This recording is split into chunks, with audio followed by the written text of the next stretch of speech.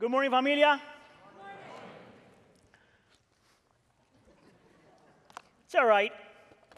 My name is Hannibal Rodriguez, one of the pastors here at church, and it is a blessing for me to get to welcome you to Wheaton Bible Church, whether you are here in person or you're worshiping with us online. It is always what a blessing that we get to worship and do this together. Amen? So last week, we started a two-part series called Transitions, in which we're looking at some characters in the Old Testament that went through transitions, to learn from them and to embrace the very things that they embraced back in those days. Last week, we looked into the life of Abraham and one of his major transitions, and today we're going to look into the life of Moses and Joshua. And the same way as we did last week, we're going to look into a passage that is very popular, and we're going to try to dissect the passage and meditate on it for a while. So I'm going to ask you to please go to Deuteronomy chapter 30, verse 19. And we're going to read from there all the way to Deuteronomy chapter 31, verse 8. If you are still here, could you please say, I'm here? I'm here. If that is true, could you please stand for the reading of God's word as a sign of reverence for him and his word. This is what the word of the Lord says. This day I call the heavens and the earth as witnesses against you, that I have set before you life and death, blessing and curses. Now choose life, so that you and your children may live, so that you may love the Lord your God, listen to his voice, and hold fast to him. For the Lord is your life. And he will give you many years in the land he swore to give to your fathers, Abraham, Isaac, and Jacob. Chapter 31, verse 1. Then Moses went out and spoke these words to all Israel. I am now 120 years old, and I am no longer able to lead you. The Lord has said to me, you shall not cross the Jordan. The Lord your God himself will cross over ahead of you. He will destroy these nations before you, and you will take possession of the land. Joshua also will cross over ahead of you, as the Lord said. And the Lord will do to them what he did to Sihon and Og, the kings of the Amorites whom he destroyed along with their land. The Lord will deliver them to you, and you must do to them all that I have commanded you. Be strong and courageous. Do not be afraid or terrified because of them, for the Lord your God goes with you. He will never leave you nor forsake you. Verse 7. Then Moses summoned Joshua and said to him in the presence of all Israel, be strong and courageous, for you must go with these people into the land that the Lord swore to their ancestors to give them. You must divide it among them as their inheritance. The Lord himself goes before you and will be with you. He will never leave you nor forsake you. Do not be afraid. Do not be discouraged. This is the word of the Lord. I'm going to pray. Lord, we pray that as we face this transition, the very words you gave Israel, the same words that you repeated to Joshua, may be the words that today we believe and embrace and move forward. I pray, Lord, that by the power of the Spirit, the presence of the Spirit, the ministry of the Spirit, you allow us to see, understand, believe, and respond. And we pray for all of this in the name of Jesus. And the church says, you may take a seat. Today we're going to be talking about the one thing that we need as a church the most. The one thing that we need as a church the most as we step into this new future that the Lord has for us. The one thing that we need the most as we go through this transition, And the one thing we need the most today is the presence of God. Not better programs, not good-looking people, even though we have them all. Not a big budget, not amazing strategies, not a charismatic leader, none of that stuff. All that stuff is good. But what we need the most today as a church as we face this transition is the presence of God. And the way we're going to talk about this subject is by looking at 4 groups of people, if you will. We're going to look at Moses as the prophet, who will show us God's crucial presence. We're then going to look into Joshua, the warrior, he's going to show us God's committed presence. We're going to see the people, the Israelites, as how they rejected God's presence. And finally, as a gospel-centered church, we have to see Jesus, the Savior, the restoring of God's presence. I need you to do me a favor. Look at the person next to you and say this. Are you ready? Why are you guys so quiet? Let's go with point number 1. The prophet, God's crucial presence. Before I jump into the text, I need to spend some time talking about a theological term that it might be familiar to some of you, but maybe not so familiar to some others. And it's the theological concept of the transcendence and immanence of God. 2 very important theological terms. The transcendence and the immanence presence of God, if you will. When the Bible talks about the transcendence, when theologians talk about the transcendence of God, they are usually talking about those things that only God has, that tells us that God is not limited by space or time, that He's above everything and beyond everything, and that He's always in control of everything, that He's transcendent, that there's no one like Him. Some people will hear that and assume that because when Christians talk about the transcendence of God, we shouldn't have the right then to say that God is a personal God. Their assumption is that if God is transcendent, then He could never be personal, that He's out there and we are down here. But the Bible is going to show you that that's not the reality of the God of the Bible. And that's the reason why theologians not only talk about the transcendence of God, but the immanence of God, meaning that even though God is transcendent, and even though He's out there, and even though He's above time and beyond time, He is also at the same time very present with His people. That we have a God that does not know how to love from afar. That we have a God that even though He's powerful and in control of everything, is here, present at all times with His people. Some theologians will call this the relational presence of God. Did you know that only Christianity offers a God like that? Only Christianity talks about a God that is both transcendent and present and personal. So listen to what John Frame, the theologian John Frame, says about this. Divine transcendence and immanence are the related Christian doctrines that while God is exalted in His royal dignity and exercises both control and authority in His creation, transcendence, He is by virtue of His control and authority very present to His creation, especially His people, in a personal and intimate way. Now, why start with this?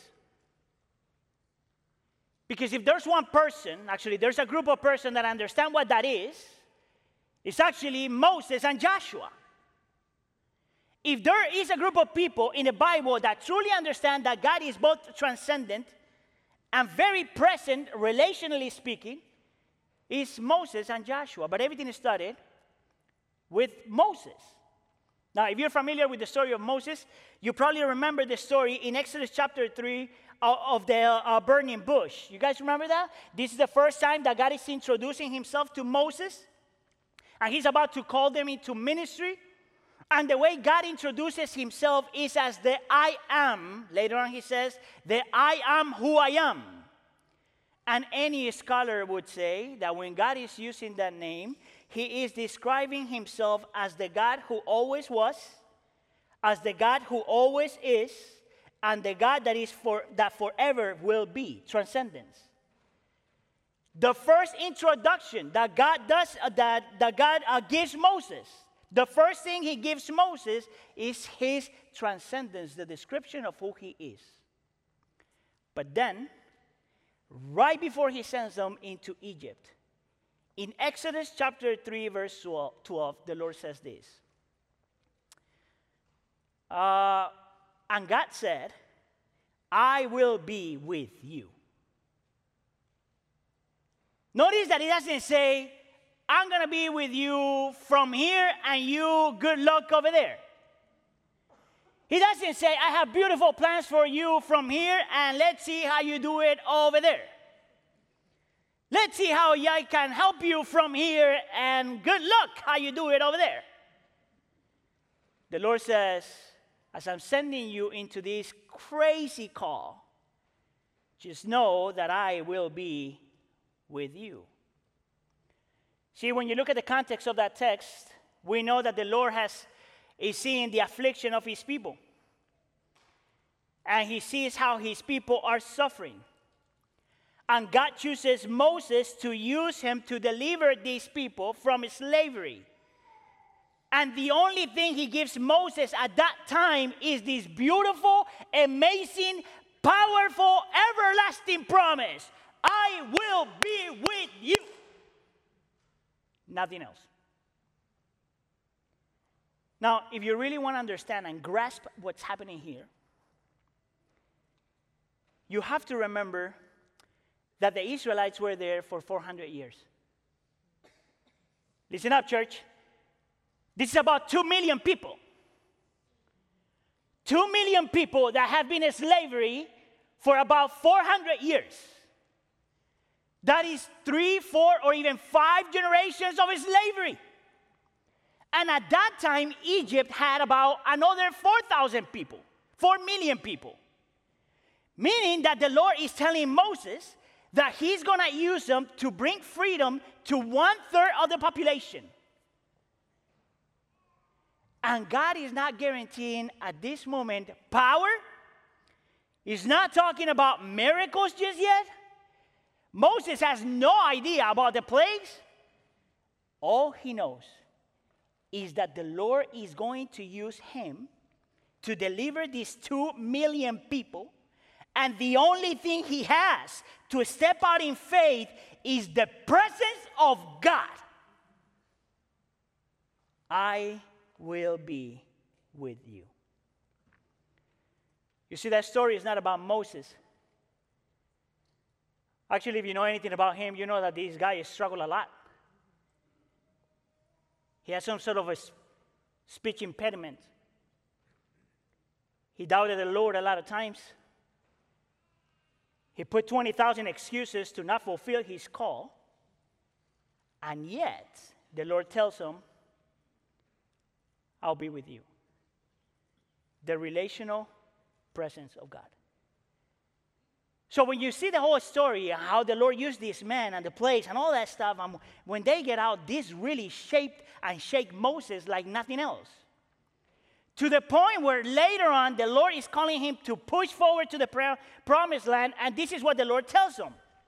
As you move forward, my presence will go with you, and I will give you rest. But look how Moses responds. If your presence does not go with us, do not send us up from here. You know how crazy that is? These guys are in the desert. And Moses says to Abraham, don't give me the land, don't give me the milk, don't give me the honey, don't give me the fruit, don't give me everything that is beautiful if you're not going with me. Don't give me anything if you're not going with me. That's how crucial the presence of God was to Moses. Now, the reason why I do all that big introduction We're going to be here for 2 hours. Is because in order for you to understand chapter 31, verse 1, you have to take all of that into consideration. Look at what it says. Then Moses went out and spoke these words to all Israel. And he says, I am now at 120 years old, and I am no longer able to lead you. And the Lord has said to me, you shall not cross the Jordan. You know what that means? After 40 years of putting up with this stubborn, complainer, whining people, the Lord says, sorry, bro. You're not going to make it. And all this because in one occasion, Moses dishonored the Lord. So when you go back and read Deuteronomy chapter 3, there's one time in which Moses addresses the Lord and says, God, have mercy on me. Allow me to go into the promised land. And you know what the Lord said?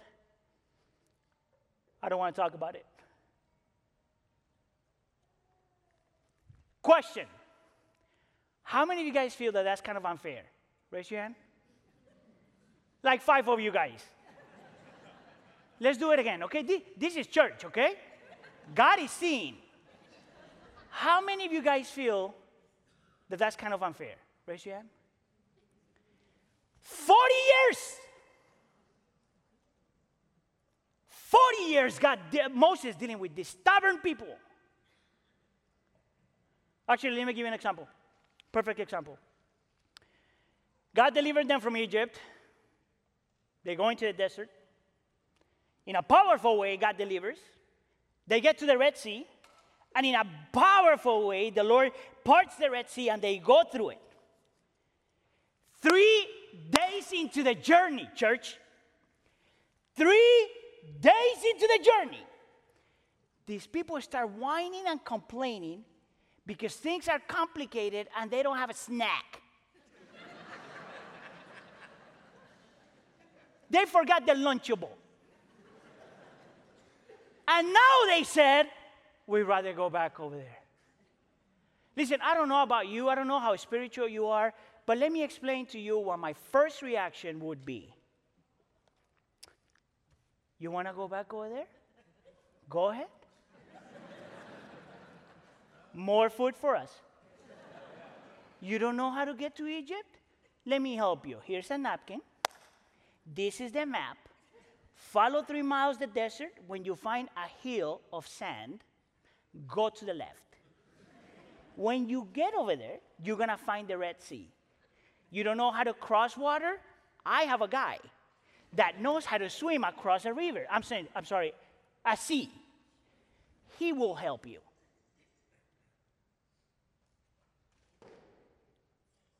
Three days. This is what is crazy about Moses, though. That the text tells you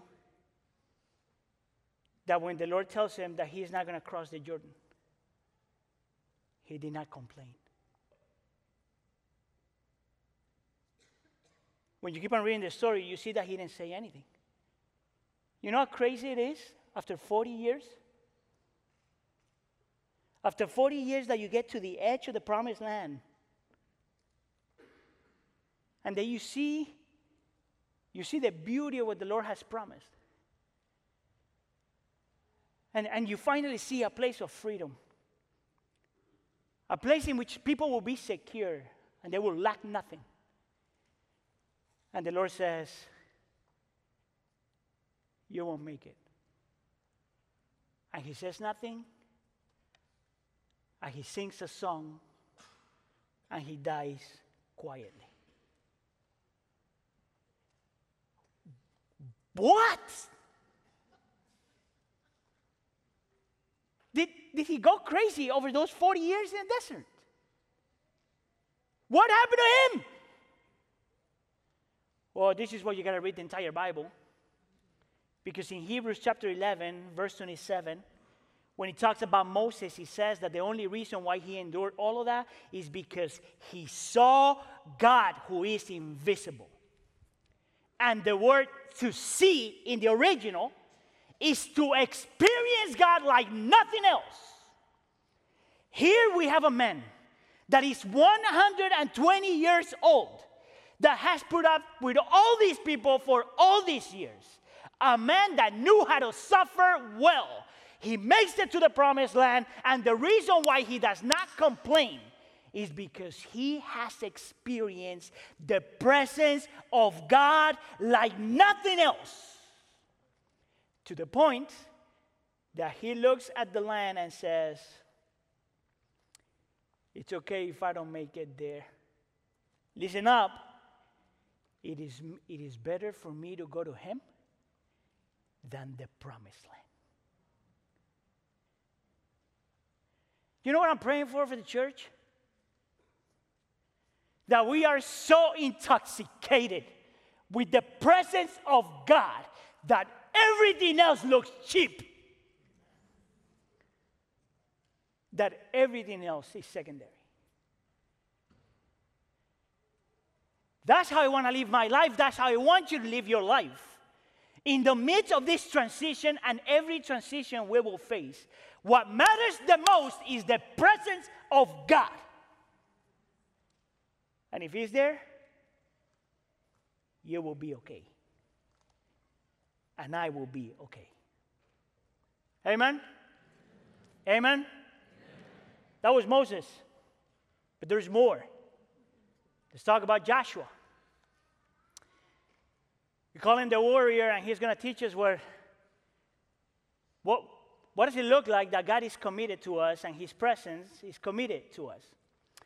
So Moses, right before he dies, he calls Joshua because the Lord called them for Joshua to replace Moses. And this is what verse 7 says. Then Moses summoned Joshua and said to him in the presence of all Israel, "Be strong and courageous, for you must go with these people into the land that the Lord swore to their ancestors to give them." Notice that he says, you're going to be the new leader. You're going to go, you're going to lead these people. And don't worry, because He's going to take you to the very land that the Lord had promised before. But look at what happened in verse 8. Then the Lord Himself goes, he says, the Lord Himself goes before you, he tells to Joshua, and He will be with you. The same words that he had received before at the beginning of his journey. He will never leave you nor forsake you. Do not be afraid. Do not be discouraged. This is a beautiful promise. He says, I'm going to take you there. And you have to be strong and courageous. But notice that the text says that the strength and the courage that Joshua is going to experience is not coming from within. You can do it. That's not what the text says. Actually, what the text says is that his strength and courage will come from knowing that God will never leave you or forsake you, and from knowing that God was going to be with him the same way He was with Moses. Therefore, he says, no reason to be afraid. This is what is interesting about that text, though. That there's a reason why the Lord tells that to Joshua.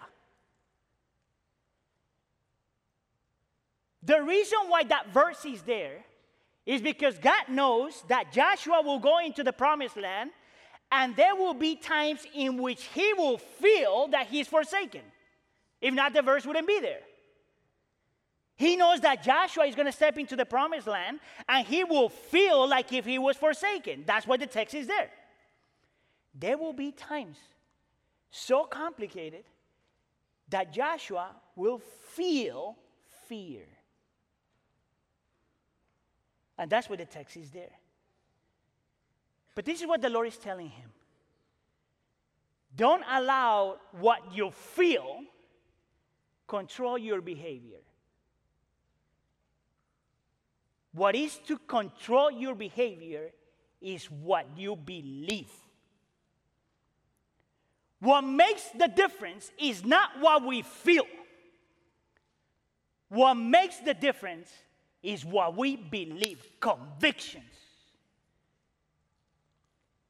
See, I think that the Lord does to you and to me the same thing that He did with Joshua. If he calls you to something, he sends you somewhere. He never sends you empty-handed with a good motivational speech that says, you can do it. He sends you into something with the reality, the objective reality that he goes with you. And even though sometimes we feel forsaken and we feel abandoned and we feel fear, we live by convictions, not just by emotions. And as we move into the future, we must be people that live by convictions and not emotions. Now, this is crazy, though. Because up until this point, everything is going super smooth. Like if I'm Joshua, I'll say, I'll go. I will not be forsaken. I will not be abandoned. I will never be alone. But that's not what the Lord says to Joshua. Look at what happened in verse 16. And the Lord said to Moses, you are going to rest with your ancestors, and these people will soon prostitute themselves to the foreign gods of the land that they're entering. Notice what he says. Once the people go into the land, they're going to start trusting other gods, other things instead of God. And God responds in verse 17 by saying, I will hide my face from them, my presence from them, and they will be destroyed. And in response, people will realize that God was not with them. I don't care how spiritual you are. If the Lord calls you to ministry, and he tells you that the very people you're going to lead, that the very people that you're going to pastor, that the very people that you're going to take care of, that the very people that the Lord called you to take care of, those people not only won't care about you, but they won't care about God. And then he says, come on. How many of us actually would step into that? Raise your hand. How many of us, illustration here, how many of us, let's say that you're not married, but you're about to get married, and you get a dream from the Lord, and in that dream, the Lord says, your spouse is crazy, but marry her anyway, or marry him anyway? How many of us actually would do that? Unless you're more crazy. And the Lord said, and Joshua said, I'll do it. Ain't that crazy? I'll go. I'll do it. Why would Joshua do that? I mean, listen, if that's me, I have enough with my sins. I don't need anybody else's sins. I have my own struggles. Why would I embrace something that is going to bring more pain? And Joshua says, I'll do it. You know why? Because he had the same thing that Moses had before he passed away.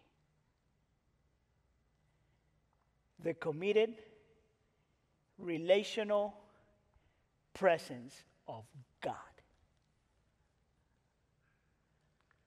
See, the presence of God not only gives you a sense of peace in the midst of trouble, but the presence of God gives you courage and strength when you know that things will be complicated. Did you know, I don't know if I shared this with you before, but that passage was the one that the Lord used to call me into ministry. And it doesn't mean that you're going to be the crazy people. Well, you guys got to let me finish. But it means that when you step into something that is unknown, there's a high probability that people will do crazy stuff. And the only thing that is keeping me grounded as I step into the future is to know that I'm not going alone. We are not going alone. And that when the Lord sends us to something, He's going with us. This morning when I was editing the sermon, because that's what I do on Sunday mornings, I remember this story that I've shared with the church before, I'm sure, but I think that makes this point even more clear. And it's the story about these two men that are living in a part of the world in which Christianity is illegal, and they're about to get executed, and they're about to go and be burned at stake because of their faith. And man number one is about to go first, and man number two says to him, I need you to do me a favor. Because I want to face this with courage, I need you to do me a favor. Tell me, if when you're there being burnt alive, I want you to know that if you feel the presence of God in the midst of that pain, raise your hand. And he says, okay, I'll do it. And he steps into this. And as he's experiencing this crazy pain, he raises his hand. But then he goes like this.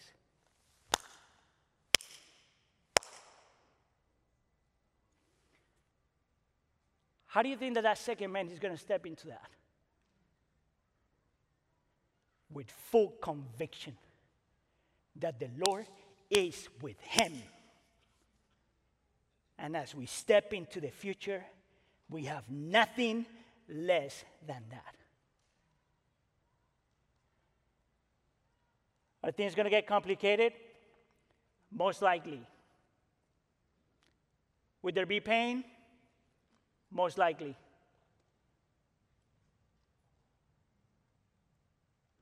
But this we know, that we're not going alone. Do you believe that?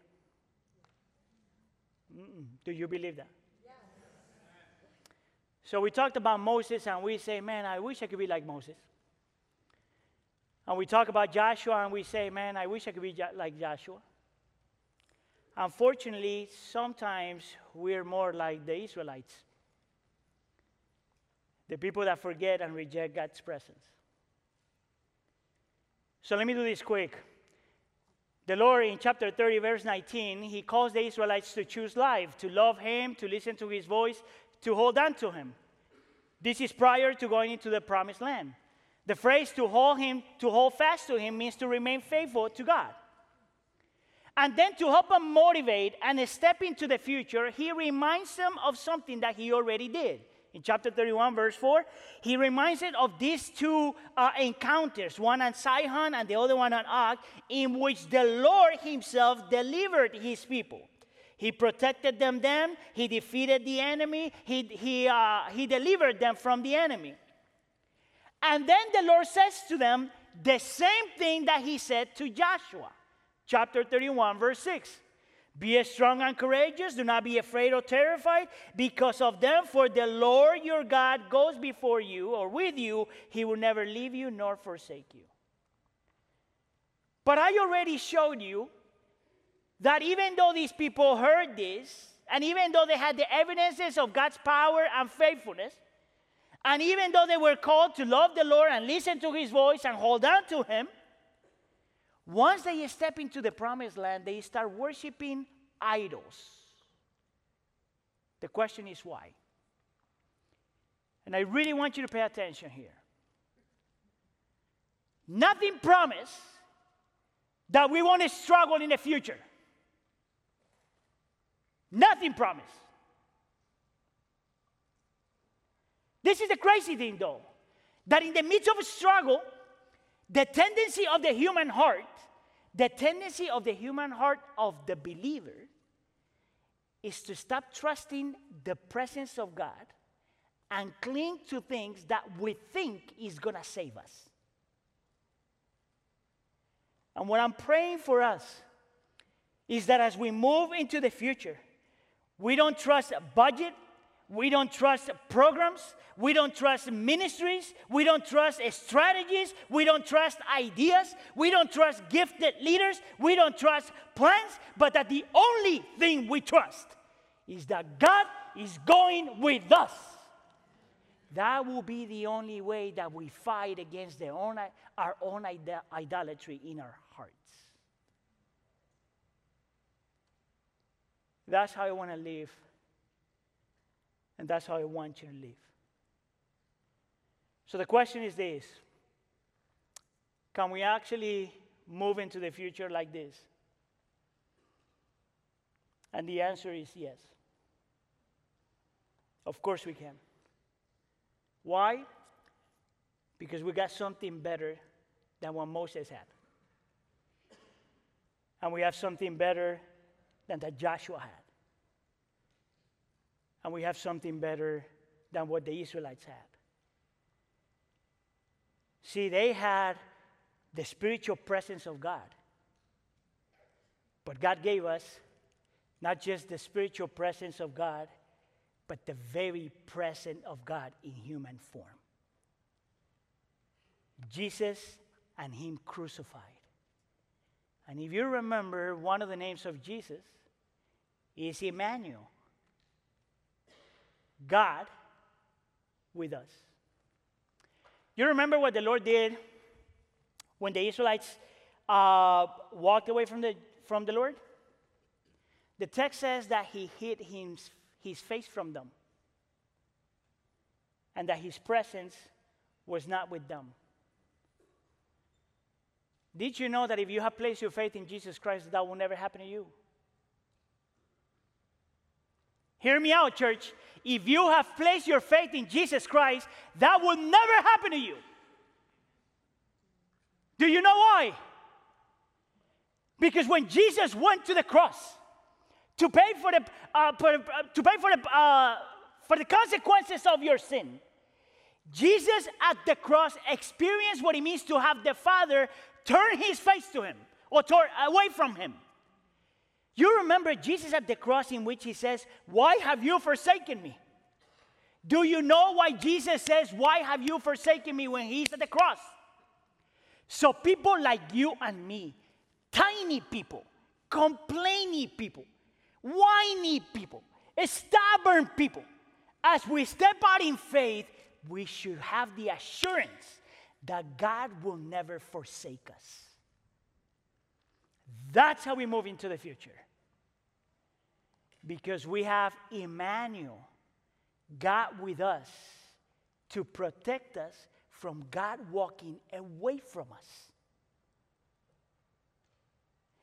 In every other religion in the world, you have to earn God's approval. In every other religion in the world, you have to do something so you don't lose God. Only Christianity offers the presence of God without restrictions. But not because of you, but because of Jesus. Do you believe that? Let's pray.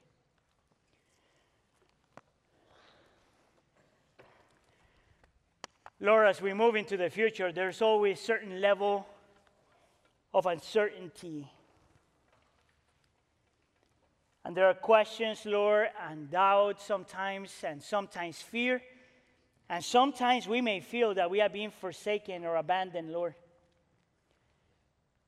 And today, Lord, we are being reminded that it doesn't really matter what we feel. What matters at the end is who we have in Jesus Christ. God with us. And that does not change. And that cannot be taken away from us. And that is what gives us the strength and the courage to move forward. Lord, I pray that you give us the faith that you gave Moses. And that we understand that your presence is crucial. I pray, Lord, that you give us the faith to understand what Joshua understood. That your presence is always committed to us. But I pray, Lord, that as we move into the future, we help us see, believe, and embrace what we already have in Jesus Christ. The uninterrupted, ever-present presence of God. Please help us believe that and embrace that. And we pray for all of this in the name of Jesus, and the church says. Usually when I send you guys out, I prayed over you this blessing that is found in Numbers chapter 6. And today I want you to see something that I never had the chance to explain before. This is what the blessing says. May the Lord bless you and keep you. May the Lord make his face shine on you and be gracious to you. And may the Lord lift his face toward you and give you peace.